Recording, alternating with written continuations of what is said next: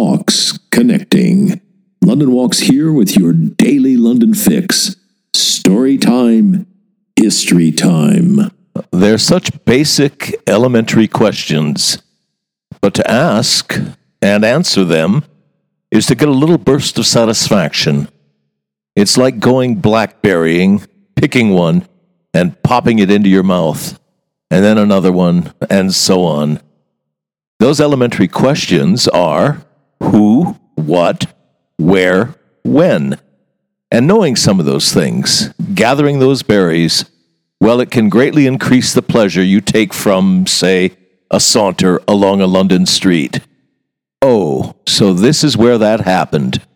I suppose, truth be told, the satisfaction is partly made up of knowing things other people don't know.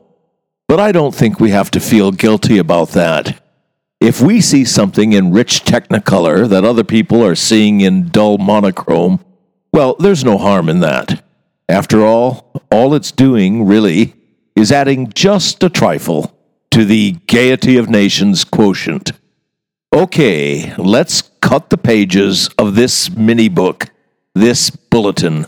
There, cut the pages. That's a phrase you don't hear anymore.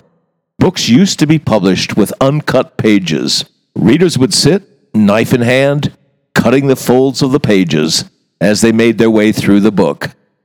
Our first cut is the date, the answer to the when question. It's February 10th, 1836. And where? Where did it happen? In an office on that most London of streets, the Strand. 186 the Strand. And who? Edward Chapman and William Hall, young partners in a fairly new publishing firm. They'd started Chapman and Hall, as the firm was known, just 6 years previously. But it's not just Chapman and Hall who were in that office that day. There's an even younger man. He'd only just turned 24 the week before. His name is Charles Dickens. And what? What are the three of them doing there? They're signing a contract. Chapman and Hall are commissioning Dickens's first novel, The Pickwick Papers. It'll be a serial publication, published in monthly parts. 20 of them. Well, actually 19, because the last number, as they called them, was a double number. The cost? £1 a number. So just under £1, and it was £1 spread out over 19 months. It heralded a publishing revolution. Before Dickens comes along, the main form of the English novel was the so-called triple-decker. The triple-decker because it was in 3 volumes, and it cost £1.50.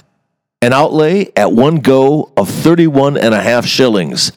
It was beyond the budget of ordinary people. But 19 shillings spread out over a year and a half, that was affordable. To use Keats's line, a new planet had swum into the London ken. Not just the London ken, the English-speaking world's ken. The writer, the form, the book, his audience, represented by his publishers, they came together at 186 the Strand on February 10th, 1836. The greatest novelist in the history of English literature had arrived on the scene. Personal note, I'm very glad he did. My children, even more so. Though the little one, with his extremely strong sense of self, but imperfect grasp of biology, does say, "Bullshit, Dad, I would have got here even if you and Mum hadn't got together." And that's by way of saying, Charles Dickens is the reason I came to London.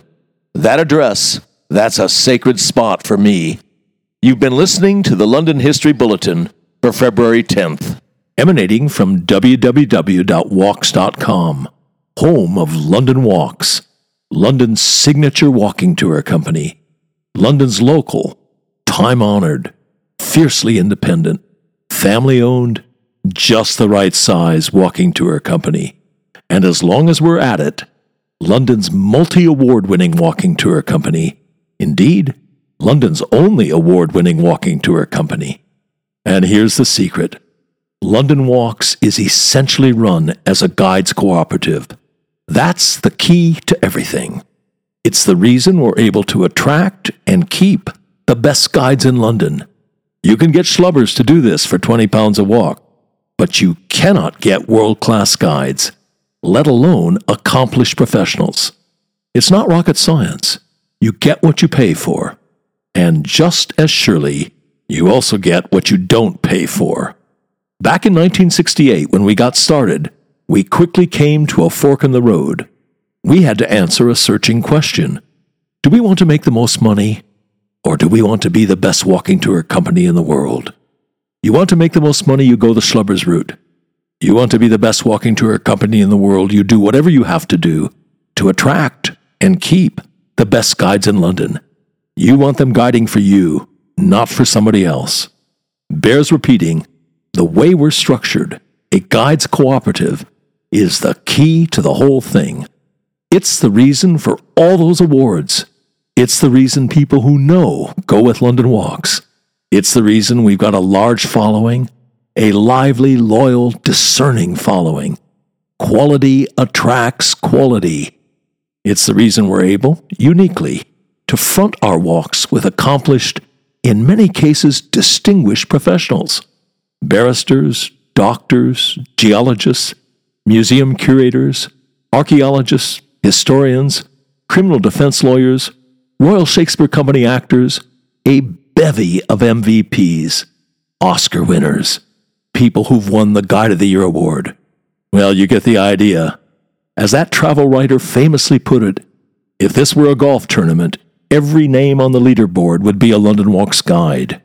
And as we put it, London Walks guides make the new familiar, and the familiar new.